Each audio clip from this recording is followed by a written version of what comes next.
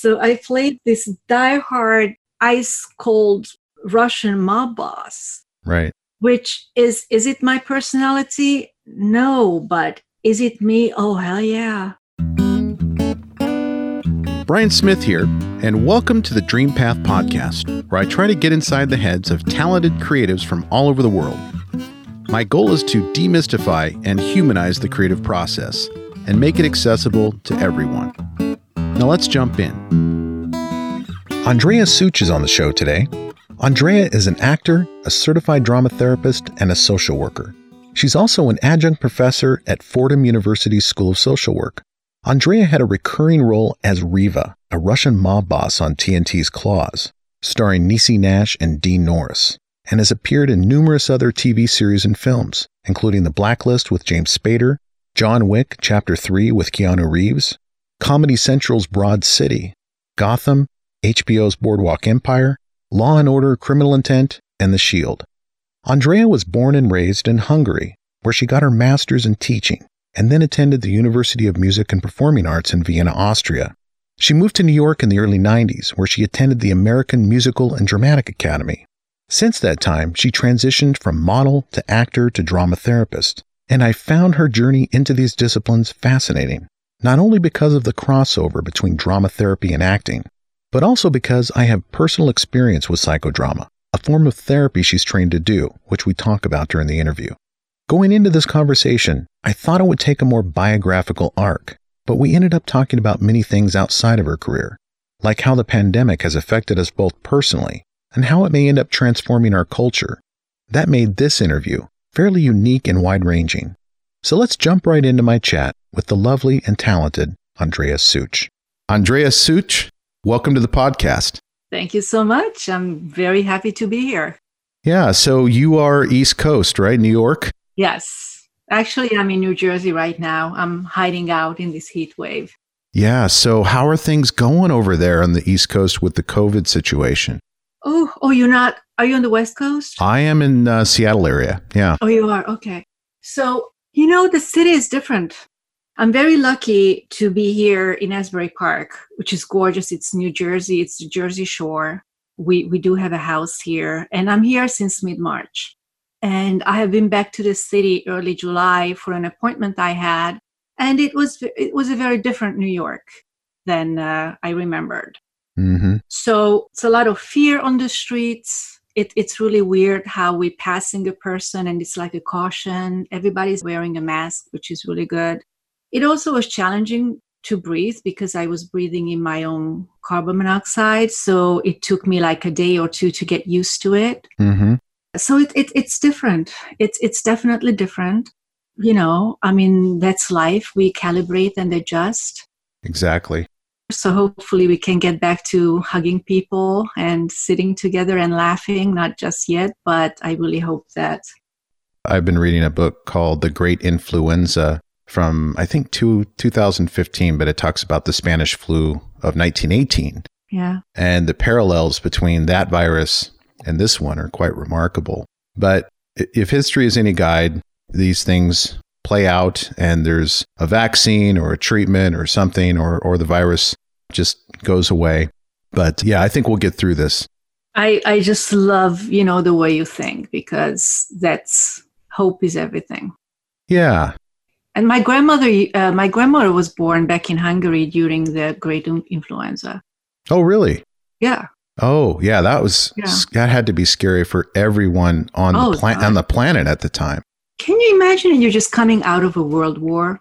Oh, no. Yeah. Yeah. And then to think also that the most affected demographic were young, healthy people in their teens and 20s. So they fared worse out of everybody because their immune systems were more robust. It was just a weird dynamic where the immune system worked against you. Mm. So a lot of young people died, and they died within 24 to 48 hours. It wasn't this prolonged illness. But we are digressing quite a bit from your story here, Andrea. And so I've done... Go ahead. No, because it's very current. People are scared. People are dying. It's not okay. we all, somebody coughs or sneezing, what happened to God bless you? Uh-huh. It's not exactly what we think when somebody's sneezing in the room, that God bless you right now. It's like, what? Yeah. It's a whole new new world where somebody sneezes and we look at it as an assault. Right. Yeah. Yeah. Like it's a nuclear weapon. So hopefully it will calibrate. And as you said, it will be a vaccine. And we deal with it the best we can. It's no two ways about it that, it's not an easy time. A lot of people are lonely. A lot of people are depressed. Domestic violence is going up. People are locked together. Conflicts are heightened. So, I think it is very, very timely that you asked about that and the parallels between the 1918 epidemic and this one, because the emotions must be very similar. Yeah, the feelings of isolation and fear. And also what I noticed in the book, not to go back too much on this this book, but the parallels politically too, how there were politicians who refused to accept that this was real and they would continue to have rallies and parades. And this was 1918. So it's such a prescient book because it just shows that we haven't changed at all. I have to read this book. Yeah, it's called The Great Influenza, but it's kind of a deep dive into science. And I know you come from a science family, and at least your dad's side. So you probably have the aptitude that I don't have to understand some of these concepts in the book, but they really go into the science and the medicine of the virus and the antigens and antibodies and all of that.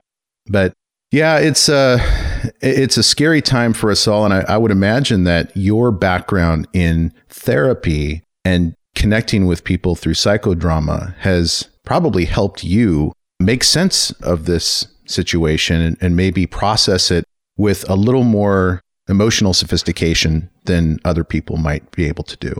Thank you for that. I don't know how you give me a lot of credit, so thank you. And, in the meantime, I removed my glasses and I might look prettier, but I see you as a big blurb, but it's a very handsome big blurb. So, thank you, when Andrea. I absolutely give up on, seeing you, then I will put it back in. So I am trained in drama therapy, and psychodrama and drama therapy are siblings, but kind of like Danny DeVito and Schwarzenegger in that movie Twins. Mm-hmm. So they are similar and they different in many ways. It is an action method. It is a great form of therapy because it's embodied and it hits really deep and really quickly. So I really like it because there is no time to overthink it, like what I usually do when I'm like going to regular therapy. So it's like, boom, it's embodied, it's quick. So I really like it.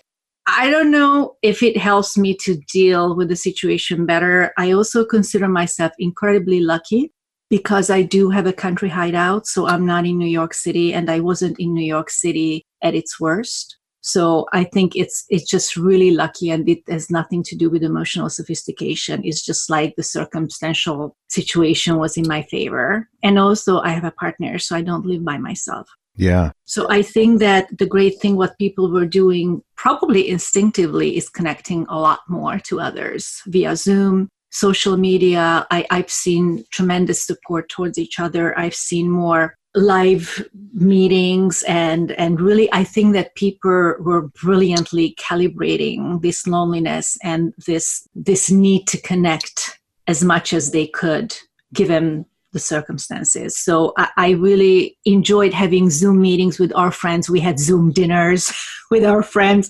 We hooked it up to the TV and then they were sort of on the big screen having popcorn. And so we did the best we could. But that was a huge issue, that loneliness and isolation. The other thing, what I saw that really came out, the concept of hope. And under hope, meaning that we do trust that there is a certain control I can have over my future. It doesn't matter how small that control is. Right. So what I mean is that, even if that control is that I'm going to take a shower now, or I'm going to walk around the block, or I will call somebody on Zoom. Right. Or, I will watch a funny movie. That's control. So under control, I don't mean the big picture that I have control over the elections or this to end soon, but whatever I can have control over, I take control over, and that's very empowering. Yeah. So I was trying to do a lot of those when I was feeling the blues, when I was feeling a little down. Science calls it micro goals, which just means that something I can accomplish by 5 o'clock. Nice. So, and it gives me a feeling of accomplishment that, okay, I did it. I said I will do it, and I did it.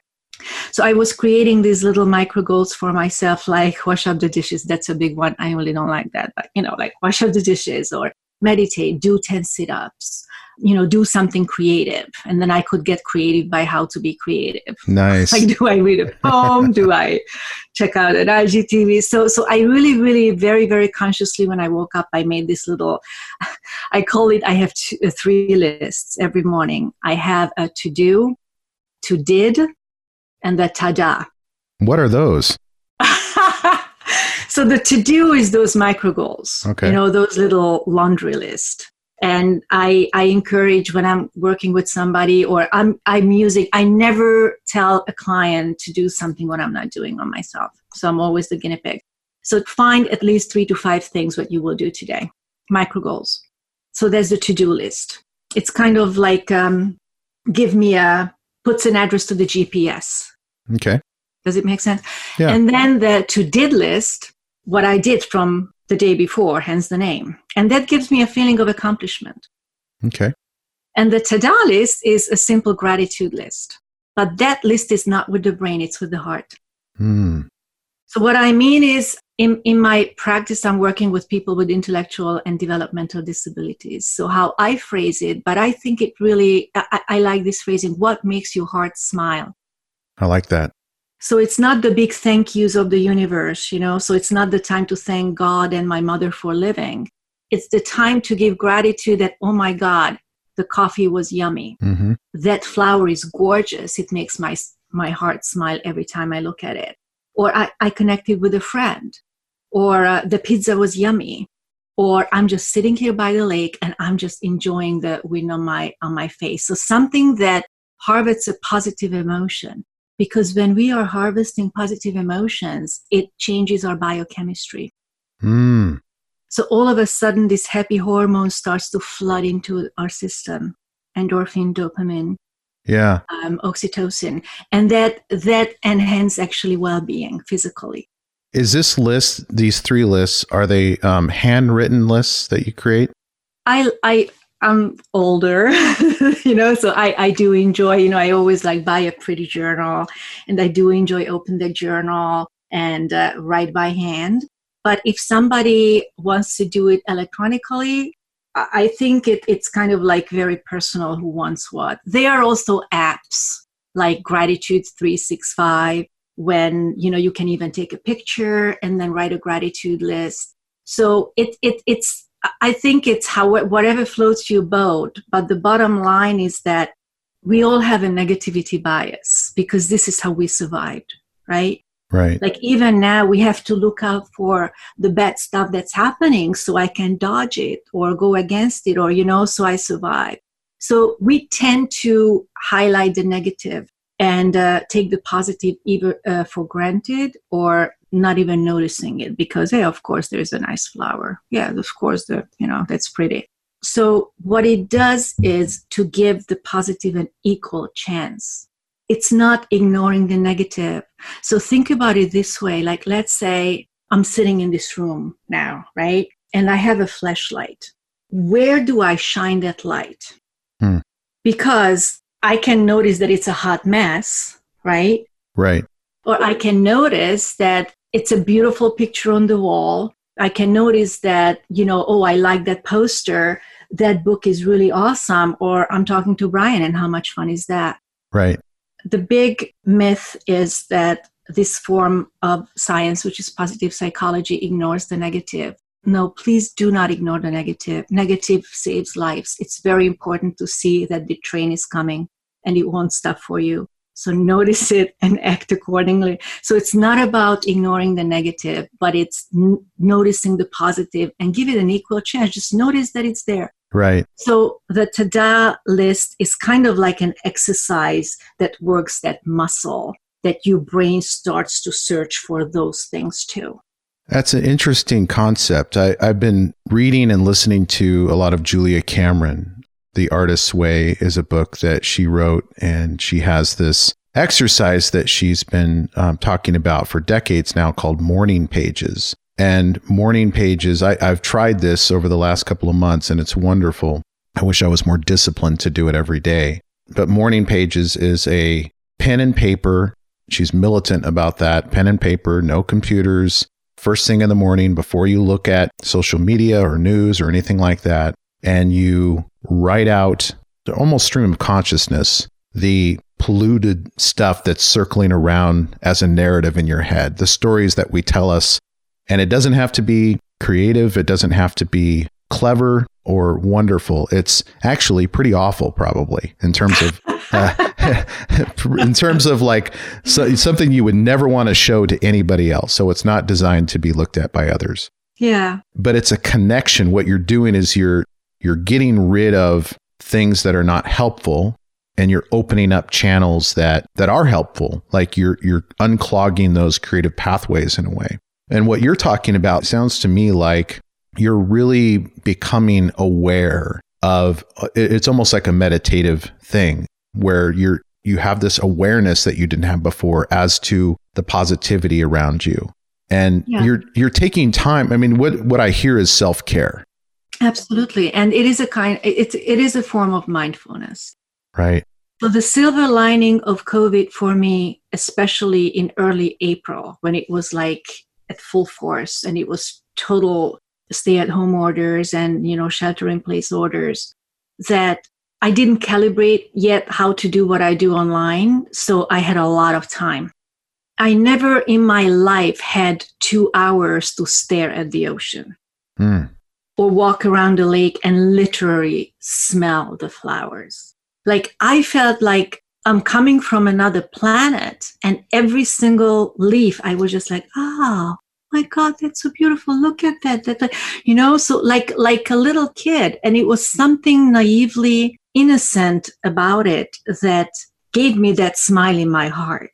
Mm-hmm. Something that I really couldn't put words to, but it was just like this smile in my heart, that positive feeling that I felt that it generates, this.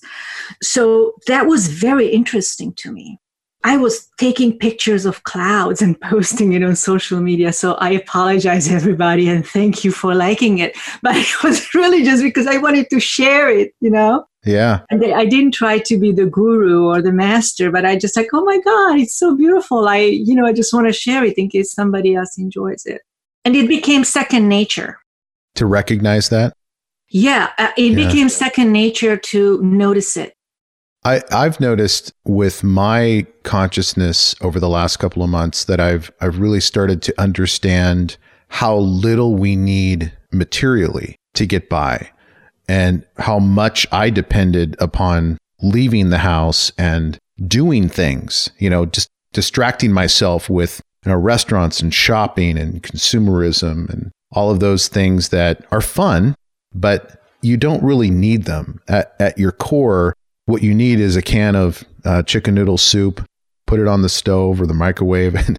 And you don't have to make a huge production. Meals don't have to be this huge production, or they can be a huge production and be fun, but at home.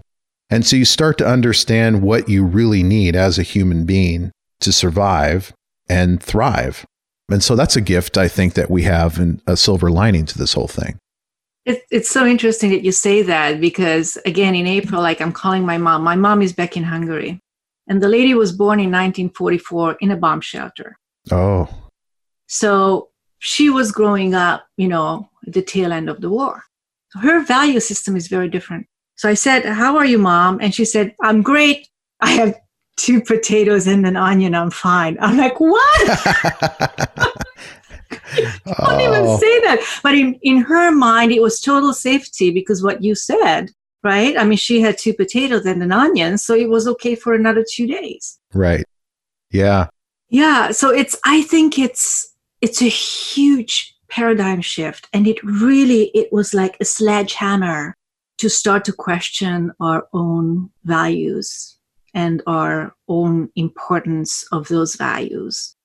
Yeah, so it's very, and I'm very mindfully not rushing into saying it that it's a good thing, because it's definitely not a good thing that people are dying and the deadly virus is out there and small businesses are going belly up and I can't hug my friends. So it's not a good thing. But definitely it exposed a lot of sides, what probably are food for thought. Yeah. That when we go back, when this a vaccine is coming and when we can go back to life as it was, would we go back exactly to life as it was? Or did it bring in other values that will be calibrated into this new normal? Right. I think the work from home situation is definitely going to change the paradigm moving forward. Even if we wipe this virus out, people now understand that being physically present is not necessary, period. And a lot of the things that we do, as much as I love to be physically present and face-to-face with people, the travel time associated with commuting to work and coming back, and I think there's going to be, as you say, a recalibration of what our values are and how we want to spend our time. Yeah, absolutely. And there are some industries, like I have two professions. I do work as an actor and I do work as a therapist. I also teach in universities in social work programs. So, of course, all education is online now. And the tricky part was that we have field training. Like, I know you are a lawyer, right? Right. Yeah. So It's kind of like, the field experience is much needed. Mm-hmm. Absolutely. I don't know what is it. So for a social worker, we call it field placement. For a doctor, it's residency. So I don't know how in world they call it, but that is obsolete right now. Yeah. So now, there's the calibration that, how do we provide the experience, the hands-on experience to our students? So when they graduate, they feel ready. Yeah. And again, a lot of calibrations came in that, remote placements like hotlines and remote work at agency. And, so it's like a huge calibration is the word that keeps on coming into mind. It's like an evolution. Like, how do we do things differently yet effectively? One place where I don't see it, but, probably, it will all work out, like in the acting world, like, when can we go on a set when there are 400 people on a movie set and be around each other in a room when there are 20 people crammed in this intimate scene, but one is holding the boom, one is holding the camera, then the other one is pulling the focus. So when and how will that happen? And that I miss a lot. Yeah. I miss that a lot. And that seems to be, and I've never been in that world, but my impression is that it's almost an irreplaceable thing that you just can't have it any other way. Technologically and just from an art standpoint, there's no other way to do it. I really don't know enough on the technical end, but so we were shooting, like I was shooting a couple of things on Zoom, which was a whole different experience. But I mean, if you and we have a scene, I mean, it's not the same that I see you on Zoom. Right. Not at all. It's not. So it's a lot of, I was taking a really good green screen class. That's why you see the green screen behind. Yeah, that's nice. Actually, I just had a green screen class.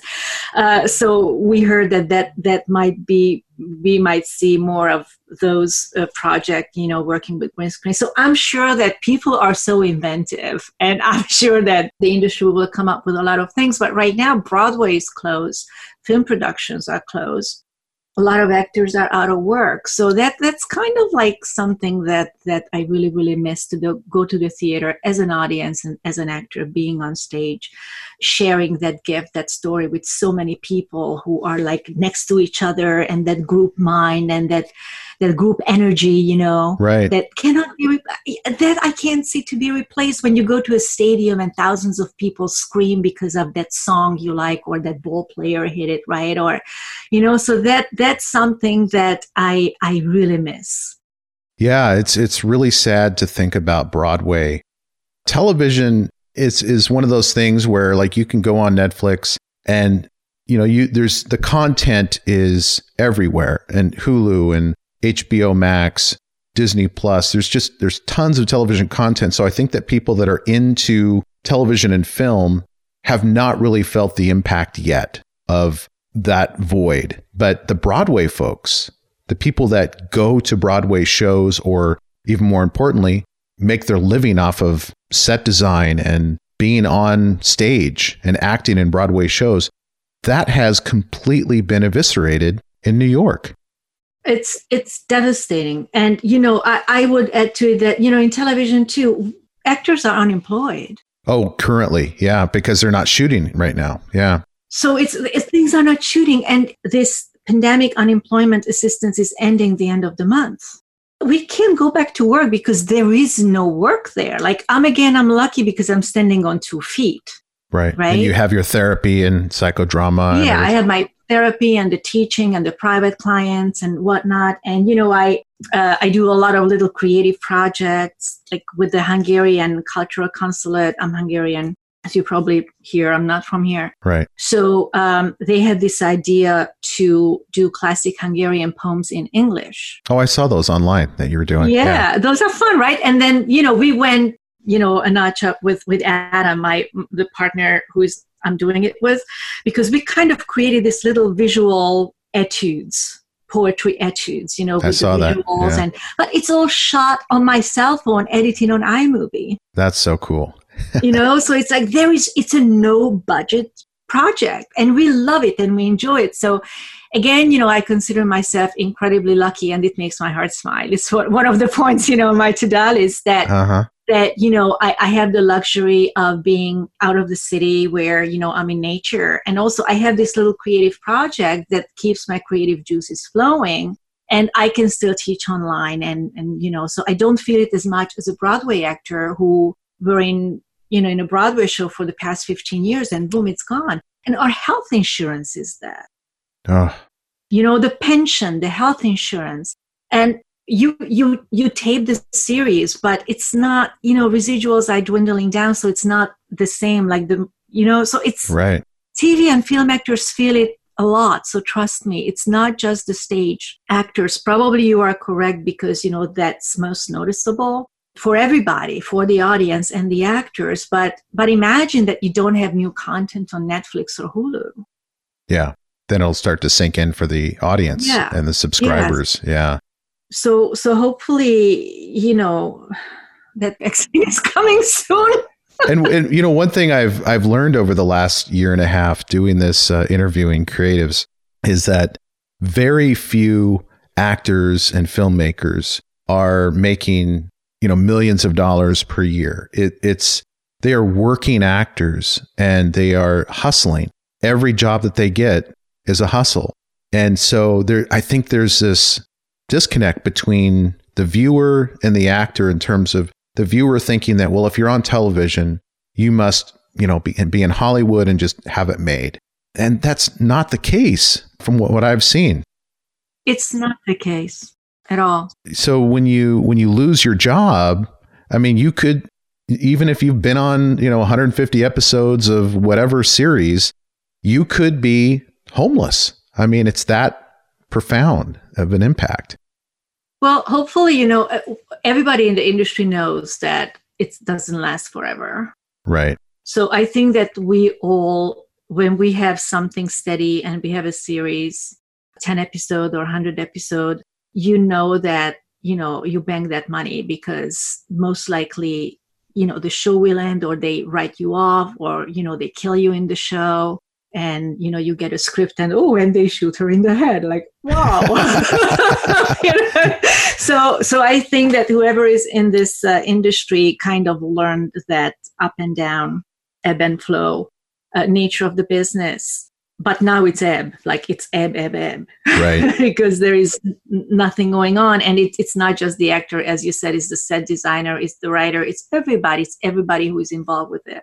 Costume props, everybody. So that's kind of different and scary to me. Right. That's one area that really, when I think about it, I need a lot of positive emotions to like, okay, so how can, and the reason I'm saying it because I do challenge my thoughts. Like I challenge my thoughts when I'm thinking about this. I challenge my fear that it's temporary and it's local. Okay. So under temporary, meaning that it will not last forever.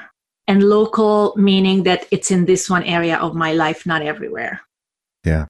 So when I partialize and, have it, don't see it as this big doom, 100% everywhere, all of it, then I immediately have more hope. And when I have more hope, then I have more mojo to come up with those micro goals, come up with those creative projects. What makes me happy? How can I spend this day that I feel that I accomplished something and I enjoyed it? And that's just like super important. Yeah. Well, it sounds like you read a lot of philosophy and you're a student of how to look at the world. And the person that's helped me a lot is Eckhart Tolle in terms of looking at, what's important, like what is a crisis and what is not a crisis, and really sifting your way through those mini crises that may be, as you say, compartmentalized in the workspace that they don't affect your family, they don't affect your future. But yeah, it's important to really look at the world that way, I think. Otherwise, we'll drive ourselves nuts. Absolutely. It's so interesting because have you seen this show called Hannah? Oh, yeah. Mm-hmm. So have you seen season 2? No, I saw everybody watch it. It's awesome. I know it's on Amazon now, right? The season 2 is now up? Okay. Yes. So you will see how they play with the concept of reality and how brilliant it is. Yeah, that's a great show. Good movie, too. Oh, my God. It's a great show. So we just binged it. Like literally, we binged the whole thing in like a week because it was just so good. But that's true. Like also, somebody said that The Matrix is a documentary. So it's like, depending on which program do you plug in, right? This is how we experience life. Huh. And it's so much easier said than done. But when you think of it, it's so true.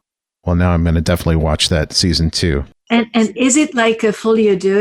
It's like an illusion that, two people buy into, or, like what is the fine line between a complete delusion and, like choosing to accept a reality that makes me happier? Mm-hmm. Well, it's for everybody to calibrate and find out again. I mean, this word calibration, I think, is like our central theme today.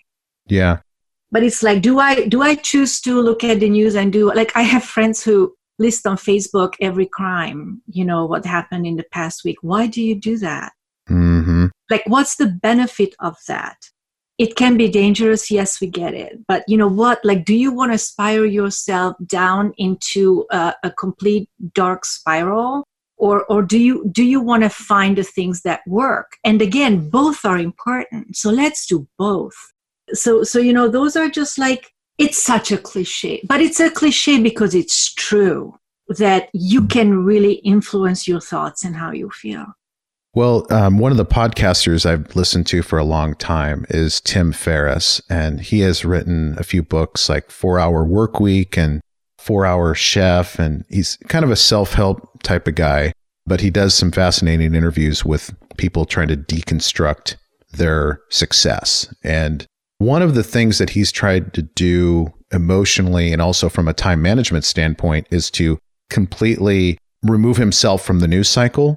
So he does not follow news typically. And his idea of getting up to date on the news is let other people do it and talk to them at the water cooler. This is back when we had water coolers and there was an actual workplace, but you can hear people's perspective on the latest politics and the outrageous things that are happening, but you don't have to be sucked into that narrative because it really is an awful reality to, as you say, be posting all of the latest outrageous things that have happened, just post them on Facebook. And it's not a healthy place to be. And it really is distracting from what is important, what is truly important, which is our own path forward and the things that we can do to be happy and find peace and really be fulfilled in life. And it's not, social media is kind of the antithesis of that existence.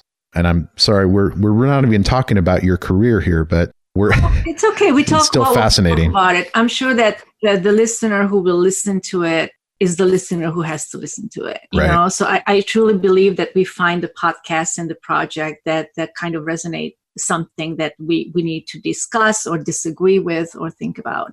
I would never admit to it that we don't have a TV. We have a Fire Stick, so I don't watch the news. Yeah, I don't either. And again, you know, it might be like, you know, I'm putting my head in the sand. Maybe I do, but I feel good. Yeah. I have friends that and relatives that are apolitical. Whatever chip they put in their brain, they've chosen to have a reality that does not include politics at all. And I don't get it because I'm very political and I get fired up probably more than I should about politics and the elections that are coming up. But, you know, if you look at people that chose to not have politics as part of their reality, they're a lot happier. Like blissful ignorance, I guess. I think it's so important, but how to say it doesn't have to be important for everybody, you know? So I see kind of like the world as a big orchestra and everybody plays an instrument and all instruments are equally important and together they make a beautiful sound. But I'm not going to ask the violinist to learn the oboe track. Right. Or I'm not going to ask the drummer to play, you know, the piano solo. Like politics is not my gift and not my passion and not my interest. And it doesn't take away the fact that it's incredibly important. I'm just not good enough at it that I could be as useful to the world than with other things what I know much more about. Right. So I'm not saying that something is more important or the other. Or, you know, it's very, very, very important. But I think that in that orchestra, that's not my instrument. As you may have noticed, there are great resources and advice mentioned in all our episodes. And for many of them, we actually collect all of these resources for you in one easy place, our newsletter. You can go to dreampathpod.com/newsletter to join. It's not fancy, just an email about each week's episode, featured artists, and resources to help you on your journey. Now, back to the interview. I've toyed around with this concept of highest and best use, and everybody has a highest and best use. And it's not, I didn't come up with the term. It was a financial advisor who was trying to convince me to hire him. He knew I was an attorney, and he was like, hey, you could figure this out, how to trade stocks and buy bonds and invest in your 401k. You're smart enough to do that, but is that your highest and best use? And ever since I had that conversation, I've thought a lot about it because I think that's true. We all have gifts and strengths and weaknesses and various aptitudes that make us either suited for politics or science or teaching or trial work like I do. And why try to do something that does not fit in with that highest and best use? It's a struggle. I completely agree with that. Many people ask me, what do I think success is? And I think success is when you're lucky enough to make a living of your highest and best use of your life and your time. I like that. Because, you know, again, it's like so subjective that what is success? Is it having an award? Is it having a series regular? Is it, yes, it is. But also, when I wake up happy in the morning, that's success. And it changes by the day and by circumstances that what do I think success is? Really, it's not always the same. Mm-hmm. I don't know about you. Yeah, well, I think our ideas of what success is evolves over time. And usually it's a function of age and maturity, because when we're in our teens and 20s, I think we all look at maybe money and stardom and notoriety as being a big part of what success means. And then later in life, we seem to just have a more mature understanding of what happiness is and what fulfillment is. And the whole concept of fulfillment. Do you feel fulfilled? If you would have asked me that question when I was 24 years old, I don't think I would have been able to answer it. I probably would have had to look it up in the dictionary. Like, what do you mean fulfilled? I don't get that. You mean happy? But yeah, over time, I've really looked at, like you say, do I get up in the morning and am I excited to do whatever I'm doing? Is this my highest and best use? It sounds like you have found that there is a a tie-in, at least what I've read and seen online of your work, that there's a connection between psychodrama and acting. Oh, God, yeah, of course. I mean, it was a connection from the get-go. Brecht was involved. Peter Lorre was involved. I mean, Moreno, he was a theater guy who invented psychodrama. I just want to clarify that my degree is in drama therapy. So I do know about psychodrama, but that's not my primary degree. So my primary degree is in drama therapy. Mm-hmm. But of course, I mean, watching TV is drama therapy. I mean, when you watch TV, don't you identify with one character, or don't you hate one character? Why do you think it is? Yeah. I mean, every story is something that brings up a part of me that is either a shadow or a desired best self. Yeah. Like a hero. So it's when I was in this show called Claws. Oh yeah, I saw you in that show, and I was very impressed with the recurring role that you had in that show. It was so fun. So I played this diehard, ice cold Russian mob boss. Right. Which is it my personality? No, but is it me? Oh, hell yeah. Yeah. Totally. Like Riva is such a part of me. And I see as actors, we all get that character. And one of my favorite acting teachers, Tim Phillips, says that one of his clients used to say that it's you bent. That role is you bent. Like it's on your spectrum. Right. It's on your spectrum. So I totally see Riva in me. On a bad day when somebody pisses me off or when I feel used or something, absolutely. But is it my personality? No. So how much fun is to play the parts which are in you somewhere, mm-hmm. but you can't really do it in your everyday life. And then in a psychodrama session, how much fun is to let that part come out. Yeah. And how I have a conversation with that part. How do you help me? How do you hurt me? How can we work together? How can I go away when I don't want you here? So it's just like really an amazing tool. And, how I look at it, like professional performance and performance as therapy is the same thing. It's just like, where do you put the dial, right? Because it's a calibration between also the audience's role. Mm-hmm. Like in professional performance, we do it for the audience. And in performance as therapy, we do it for the participant. I watched that psychodrama. You posted about it on Instagram, the history of psychodrama. Yeah. And I watched that on Amazon, and I didn't realize how far back it went, that discipline. Oh, you watched it?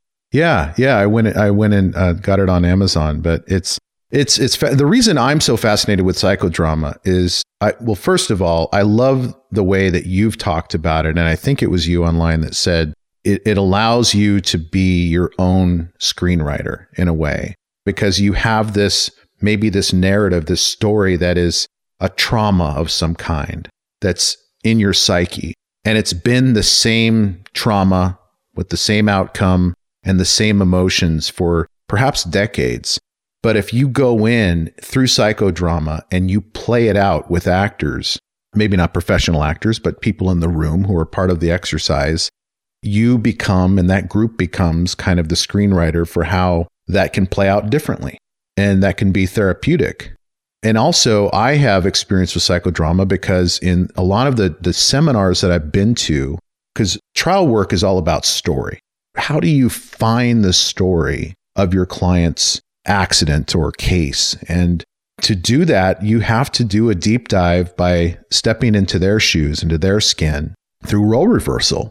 Absolutely.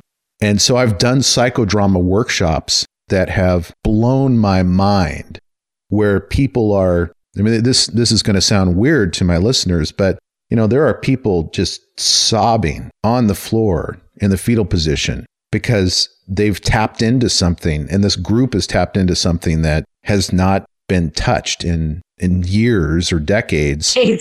and then they come out of it and they're like a brand new person. They just have a whole new lease on life. And I'm not overstating it when I say that. It's a very, very powerful form of therapy, but also not just therapy, but just finding the story really what happened here and what is going on emotionally that is blocking you for whatever reason. Why can't you get past this? And so I love that you do that type of work and that you integrate it into the acting. It doesn't seem to be a big distinction or a separation between acting and psychodrama. No, it's not. In my mind, it's not. But those jobs are completely separate. Right. So it's, in professional performance, I never even say that, I do drama therapy and psychodrama. And most people know if they, know me, but it has nothing to do with other in my two separate jobs, but it has everything to do with each other as a human being. And now that you say, I do have a lot of colleagues who do psychodramatic work with trial lawyers, because as you say, storytelling for opening arguments, closing arguments, and then it's like super important. And I know that some places do have psychodrama workshops, which is like awesome. But also this new concept that is, I think it's Tara Brach, called radical forgiveness. And I don't like the word forgiveness because in my mind, it means that, I forgive you for what you did. Mm-mm. It's not forgiving the person. It's taking away the charge. What do you mean taking away the charge? Taking away the power of my emotions about it. Okay. Taking away, like if I'm engaged at an 8, if I forgive, it means that I let go the importance of that. I take my power back. It's never about forgiveness, as I now understand it, is not about being okay with what happened or making it okay what that person did to me. It's about taking back my power, that my whole life is not around that event. And probably I'm not making sense. So let me tell you a little story. It's not my story. It's like a classic story about that. When two prisoners of war are talking and one say that, well, can you forgive our captors? And one says, no, never. And the other one says, no, they still have you in prison, aren't they? Yeah.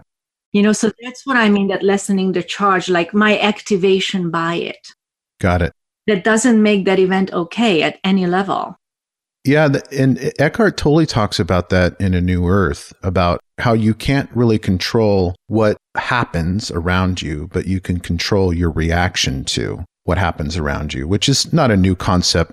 I mean, Eckhart Tolle didn't come up with that. It's a very Buddhist concept, I think. But that sounds like what you're talking about is you're taking control over your own reaction to it and also the importance that you place on it in terms of how it's going to affect you emotionally.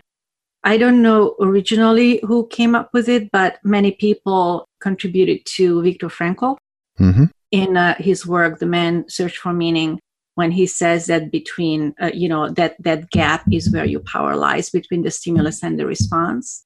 But I just read it that actually it wasn't him originally, but I don't remember now who it was. I don't know if you know that my partner just wrote a book on hope. No, I don't think so. And that's not the book that you wrote the foreword for, is it? No. Oh, okay. That was the 3 female. You wrote a foreword in that book about the 3 female heroes, right? Yeah. Yeah. The heroes. Yeah. So tell me about the book about hope. Okay. So that's called Learned Hopefulness. And it's a book on how can hope be learned. It can be. And it's really, I read it a couple of times, obviously, because my partner wrote it. So I read it as he was writing the chapters. And then I read the advanced reader copy and I read the copy. And I find it incredibly helpful because it lists the latest research on it. So it's not like, oh, it works. It's like, and it works because, and boom, boom, boom, 150 references. Yet you don't have to read all the 150 books because he gives you the skinny. And then he gives you exercises. How it's a muscle. Mm-hmm. It's like when you go to the gym, like how to work that muscle that you notice the good stuff. Mm-hmm. How to work that muscle that you believe that you have control over your future. It doesn't matter how big or small. Like how can you form that habit? Right. That it becomes second nature. I like that because it provides sort of an objective scientific approach to a problem that, if someone is feeling hopeless and they go in for therapy or they're talking to somebody about their inability to have hope. I think there's a danger of being in this territory where there's nothing tangible to grab onto. But if you have lessons and you're saying, look, this is actually a very teachable thing. Mm-hmm. Let me show you how to do it. Here are some exercises on how to do this. Yeah. You're probably going to reach people that are really otherwise cynical about therapy and the whole concept of changing, the wiring of your brain that way. You're right. So it sounds like a practical guide. It's a practical guide. And by the way, he is a therapist with 35 years of clinical experience. He's the guy with me in the psychodrama video. Okay. Yeah. Yeah. Yeah. And, that stuff really works. I do use it with my private clients. I use it in my own life. So what I would like the listener to take away from this whole thing, that yes, there are things you can do to be a happier person. And it's a bumper sticker because it is true. And every cliche is true somewhere. That's why they become cliches, right? Right. So you now, I would be remiss if I didn't ask you some questions about how you got into acting. And I know that you really have a fascinating upbringing in the arts and science because of your parents. And you traveled in the Hungarian choir and you were a professional violinist. But after that stage in your life, how did you find acting as your calling and your highest and best use? One of the stories I was sharing in that foreword, that I knew it since I was 4. I just didn't pronounce it. My mom took me to the audition because she noticed that, I have a talent for music. I have a talent for performance. I was reciting poems. I was singing. I was dancing around. So she noticed it and she took me to that audition. So at 6 years old, I was in this choir, and it's not just singing. I mean, we were like reciting lyrics, as it was a poem. We were doing little cute, duets, like the cat duet. So it was a very active form of performance. And then I was trained in opera. So I was an opera singer. I sang in La Scala. I did the Stockhausen opera in La Scala. And then I noticed that that's not for me. I don't like it, so it's like, and if I don't like singing in La Scala, then what would I like as an opera singer? So I went towards musical. I adored musical. Okay, check. So from that, again, I knew I loved performing. I knew I loved to be on stage. I knew I have tremendous respect to the audience. Tremendous. Because without the audience, you know what I'm saying? So I learned how to respect the audience tremendously. And that just grew and grew and grew. So when we were doing The Wizard of Oz, 16 shows a week, we did not drop one of them. We did not drop that 15th show, because that audience, 5,600 of them, were sitting out there like this, waiting for that rainbow song. And if I was dead, I still pulled it 200%, and everybody else did on stage. And that's what I adore about Broadway, and they are just soldiers of the art, they just like do everything for the audience. And I have tremendous respect for that. So it was just like, and then it just like merged. The story, what I said, and I don't know if you have time. Yeah. So when it really hit, I was 16, and my mom is a pianist, right? Piano teacher. It was an actress who she was coaching. Her name was Zsuzsa, Susan. So my mom was helping Susan to get ready for this musical, I Love My Wife, which is an American musical. And the Hungarian theater did it, of course, in Hungarian, songs in Hungarian, everything.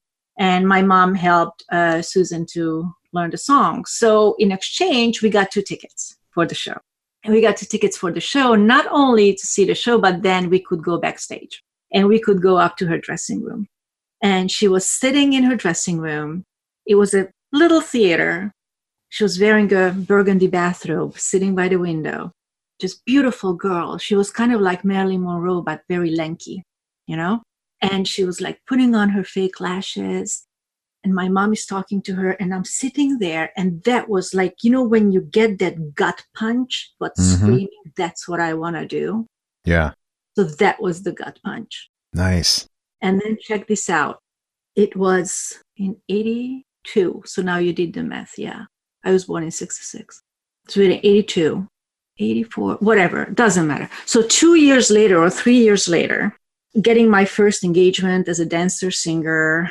It's like a variety show. And its opening night is December 6th. I think it was 1984, but I'm not sure. December 6th. So I'm sitting in front of my station. I'm putting on my fake lashes, and I'm like, oh my God. Full circle. It was the same theater, and I was in the same room, in the same chair. Oh my goodness. Wow. It didn't even dawn on me until that moment. So that gut punch that you felt, yeah, it sounds like that's an opportunity that really your parents are 100% responsible for. In other words, some people don't really get to that point where they even are in a position where they're going to feel that gut punch because they aren't taken to the play or taken backstage and given those experiences. So what are your thoughts on how to find that gut punch, so that you know what your calling is? It finds you. Yeah. It finds you.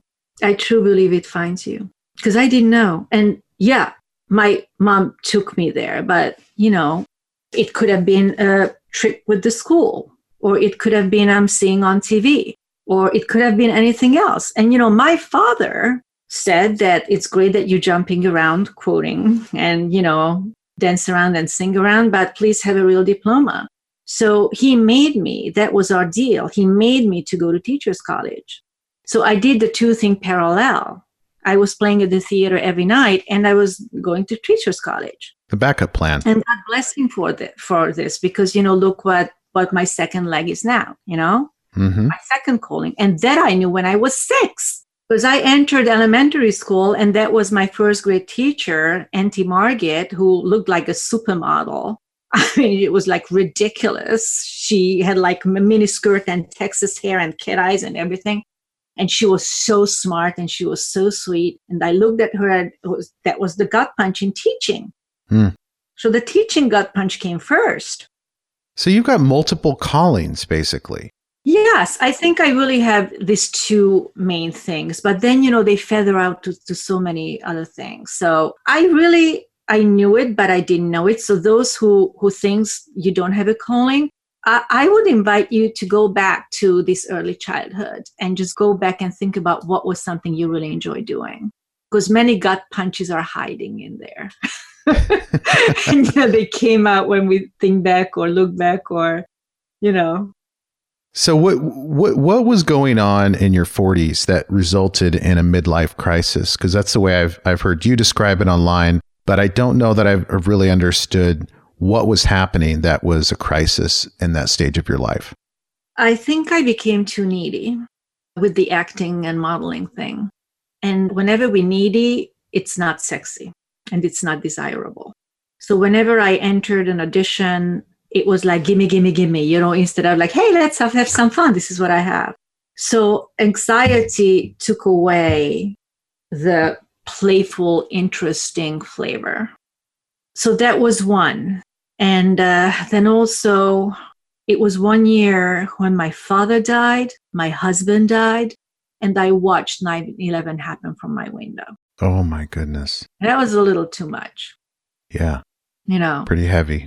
Yeah. So I stopped eating. I dropped 2 sizes. So I was a fit model. I don't know if you know what it means, but it's kind of like a live mannequin. Like they try on the clothes on you and you give feedback, so you have to be a perfect size. And for my height, I was a perfect 8. So I dropped down to a 4. So I lost all my clients. So I literally had no money to pay my rent. My friends were feeding me. I was going back and forth between Hungary and New York. I didn't know what to do. My mom was devastated. My father just dropped dead, like he wasn't sick or anything. Then my husband got a stage 4 cancer diagnosis, and he was gone in 8 months. Boom. Oh. And then in the midst of all this, I'm like looking out of my windows, and the towers are like sandcastles. So, and that blew the fuse. Yeah, that would blow anybody's fuse. Yeah, but it really blew the fuse. And it blew the fuse for a long time. And then again, this hope, and there is research on it that it can go 2 ways. people, and actually the research was done on 9/11. I wasn't part of this research as a participant. I read it. The researcher is Tedeschi and Tedeschi. So they looked at people, that some people got PTSD, which is post-traumatic stress disorder, and some people exhibited PTG, which is post-traumatic growth. Meaning that they like, shit, I almost died. I'm not going to do things I don't want to do. I'm going to open my own restaurant. Or I'm going to do my life that I enjoy my life. So it sort of hooks into a higher purpose, and you start to do things that really matter. How did you call it? Your highest calling? Highest and best use. Yeah. Highest and best use, because we realize that life is so short. It can go like this. And, I'm going to make every moment worth living.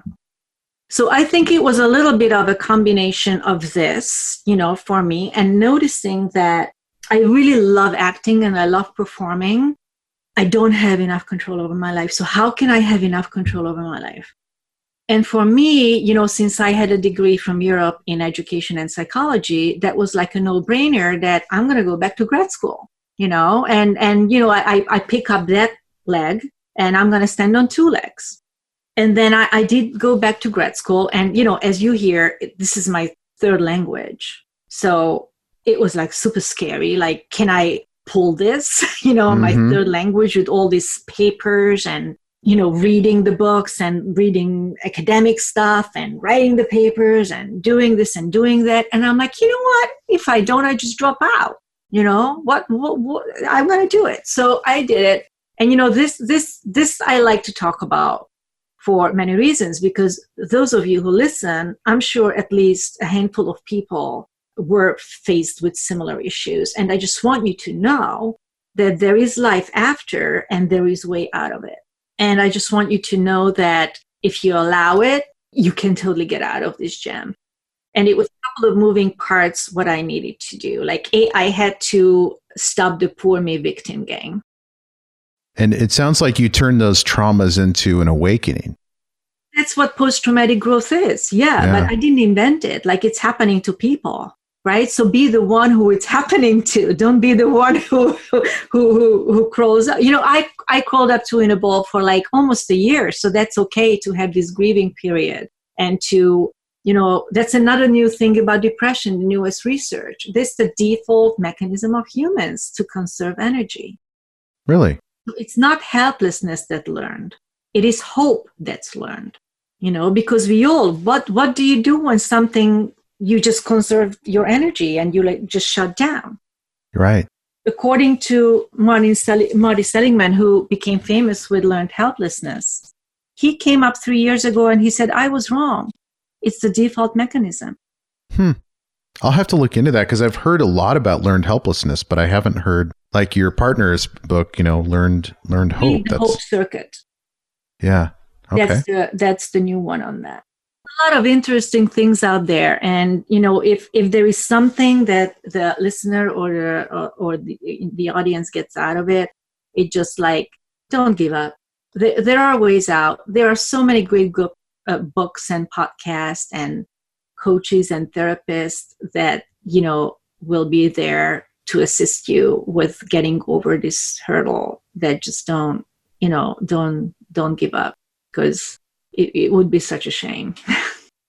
So what practical advice would you give to a room full of young people, maybe high school age, college age people that are wanting to get into acting, and putting aside the COVID situation, which we hope will resolve and we'll get back to normal in terms of shooting and production schedules. But what advice would you give them in terms of film school, drama school, or no school at all, just jumping right in and going to auditions?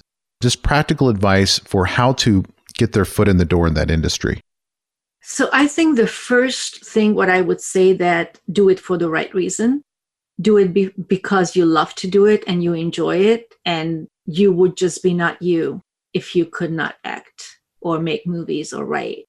Don't do it for the fame and you're going to be this and that, because that's not guaranteed. The only thing that is guaranteed, that if you love to do it, you will enjoy the work. And no matter how, if it's self-taught or schools, I mean, of course, schools has it figured out, because they do it for decades. you have to have the skills, or else when this opportunity comes and if somebody can pull it, that's an issue. So skills are very important. And it's kind of like a thing that no matter how sweet somebody is, if you're not skilled and if you're not good, it's people you'll find out pretty quickly if that's the case, right? Right. And in this industry, I think excellence is at a very, very high point of value.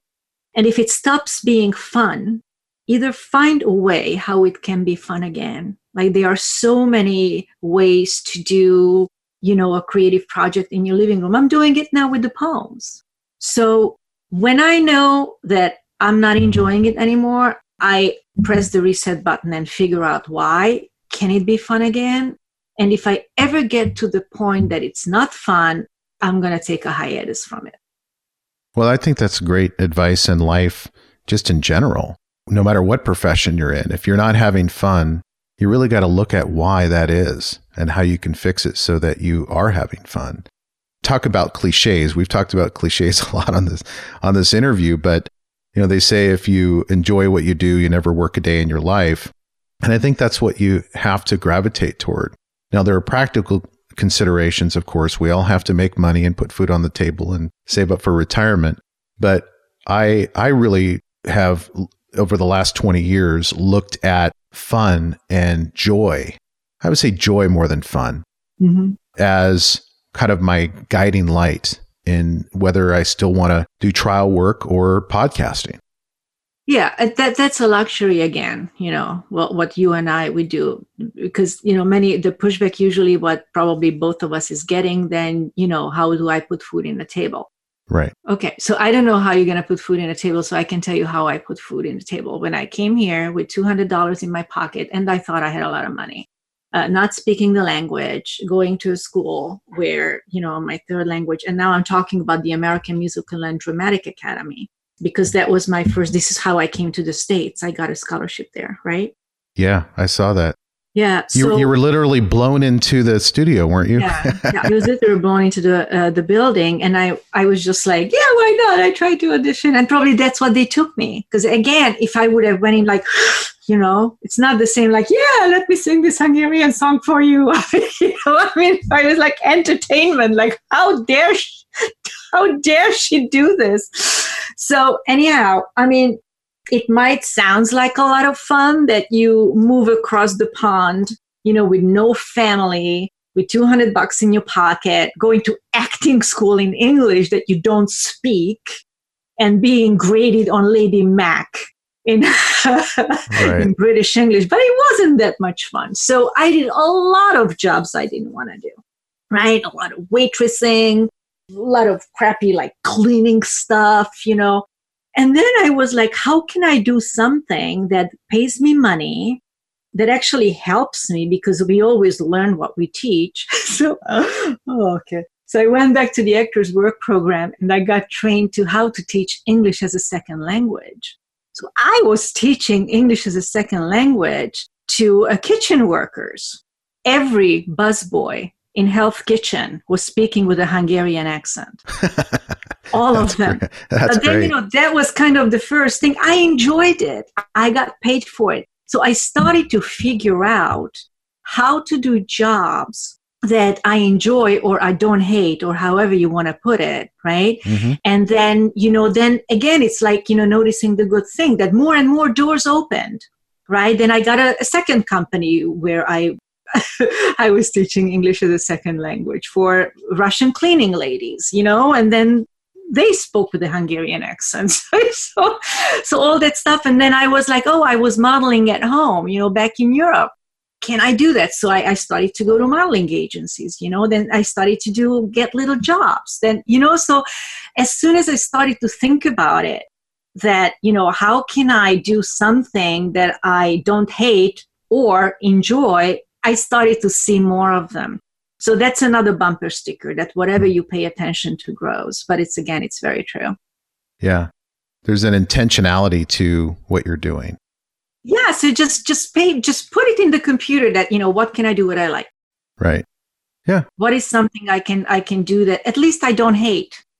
So what are you looking forward to right now? I know that production is shut down across the board. I've heard through the grapevine that a few things are starting to light up in Los Angeles area. But what are you looking forward to from professionally right now from an acting standpoint? From an acting standpoint. Okay, so I really, really enjoyed, working on Claws. It was wonderful. I love the team. I love the recurring part of it, right? The security of it. Everybody becomes like family. Like it was really, really awesome. So professionally, the big dream would be to get a series regular part or get like a recurring type of show guest star. The big dream would be to all this in a American production that shoots in Hungary. Oh, yeah. Because it's so many. So, so if I would be a series regular on a hit TV show, which I just adore, and some episodes shoot in Hungary, like right now, that would be like something that I would really, really make my heart smile. Right. But other than that, everything that I gladly give my name to, prestigious, fun, great people, great stories, something that I'm just proud and honored to be part of, with a great juicy role, which is fun for me. And, I can like sink my teeth in and have fun with it. And the people are the most important part of it. Well, that Claws cast, I mean, what a cast that was with Dean Norris and all those wonderful actors. Everyone. And such a fun premise too, didn't take itself too seriously. Oh, it's fun.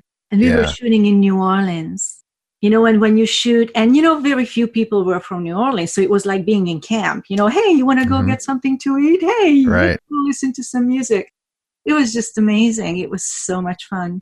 And I just love them to pieces. And with many, many cast members, we're still in touch and we're texting or meeting up if we are, in the same city. So that was an amazing experience. But other shows, so that was like my longest experience with the same team. But other shows like on the Blacklist, when we had this flashback scene with the young Katerina Rostova and I was playing her mom. And we're still in touch. I mean, I just love her to pieces, Lotte Verbeek. Like awesome people. TV, you become family so quickly because the work is so intense and the connection, the bond is so strong. And I just adore that connection, what a TV show or a film set establishes so quickly. Is it different on television than film in terms of that bond because of the longer, the season-long character arcs and everybody's just there together for a longer period of time? Or do you find that same collegiality in films too? I haven't done enough film, so hopefully when you ask me in a year, I can say that. One film I was on for 90 days, I was a stand-in. I was standing in for Meryl Streep. Oh, wow. Which was amazing because, she was my third Ignite moment. What I was writing about her in the book. Uh-huh. Like when I saw Meryl Streep on Out of Africa, that was another gut punch that I want to be on the screen. And then I had this opportunity to stand in and rehearse for her. It was I had a chance to rehearse the lines and the whole blocking, so it was really cool. And I got to be in the same room with her and watch her work, which was just a priceless experience. And what a wonderful person. Oh my God, just an amazing human. And so, like, for me, she is the actress, who is on the pedestal for me. Mm-hmm. Just having this experience. So that was an experience that we really established with this team and family-like feel, but I wasn't an actor, I was crew. But it was lovely. So I don't know enough about how is it to be an actor on a long, with like so many days on a film, because I never had it so far. The most I had like 2 days, 3 days. With John Wick, John Wick part was a couple days, or the John Wick 3? It was 2 days. Yeah. It was the first day we ran out of time. And so I was there for 2 days. It was wonderful. Just really wonderful. The time wasn't enough for me to see if it would be the same experience, when I'm in New Orleans for a year. Right. Or, flying in and out. But probably it is. I always won the cast and crew lottery, meaning that I never had a bad experience so far on a film set or a movie set or a TV set. So I'm just really, really grateful. And I just love this work. I love this work so much. So I really hope that the industry will get back to so we can have fun again soon and produce a lot of movies that makes lives more beautiful and cheerful. I was at Sundance this year as a member of the press with press credentials, and so I was on the red carpet asking questions as they were going into their movie premieres. And one of the questions, and I didn't know what I was doing on the red carpet, by the way. I'm not a big press person, but for some reason they let me in. And one of the questions I would ask repeatedly of actors that I knew had done television and film was, what do you prefer, television or film, and why? And every single person said basically the same thing. It doesn't matter. It's about the story. And especially with the way content is available now, when you go onto Netflix, there's not a huge distinction between movies and television series. It's all in the same kettle. And so I don't think actors are looking at it differently these days, at least based upon the interviews that I've done. Are you leaning toward film? Is that something that you have ambitions for to do more work in, or does it matter to you? It doesn't matter to me. What matters to me is really, it's the story, it's the role, and the people. Yeah.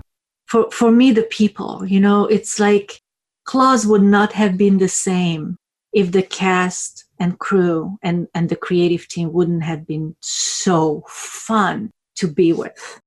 Yeah. It's all about the people. It's a lot about the story, and it's a lot about the role. So this is how I see it. And the stage too, I was touring for 2 years with The Wizard of Oz, with Mickey Rooney as the wizard. Mickey Rooney? Oh, fun. And Eartha Kitt as the Wicked Witch. Wow. Can you imagine the stories over pizza? Yeah. It was what a cast. We lived together. We worked together. It was family. For 2.5 years, we were renting rooms, houses together. It's just amazing. So if the team is not good, the experience is not the same. So that's also how casting is so brilliant, because we all come along. Like, I don't know how they do it. Everybody was perfect for the role, and we all came along. So it was just really, really cool. So that's an experience that will be in my heart forever. Well, it's been a lot of fun talking to you. And I appreciate you taking time out of your day. I know that you don't have shooting going on right now, but you are a busy person with your practice and your coaching and your teaching. And so thank you for talking to us. I learned a lot. I'm looking forward to hearing what listeners think about your story. Thank you so much. It's been such a pleasure. Thank you, Brian. It was awesome. Hey, thank you for listening, and I hope you enjoyed today's episode. If so, I have a favor to ask. Can you go to wherever you listen to podcasts and leave me a review? Your feedback is what keeps this podcast going. You can also check us out on Instagram, Twitter, and Facebook with the handle @DreamPathPod. And as always, go find your dream path.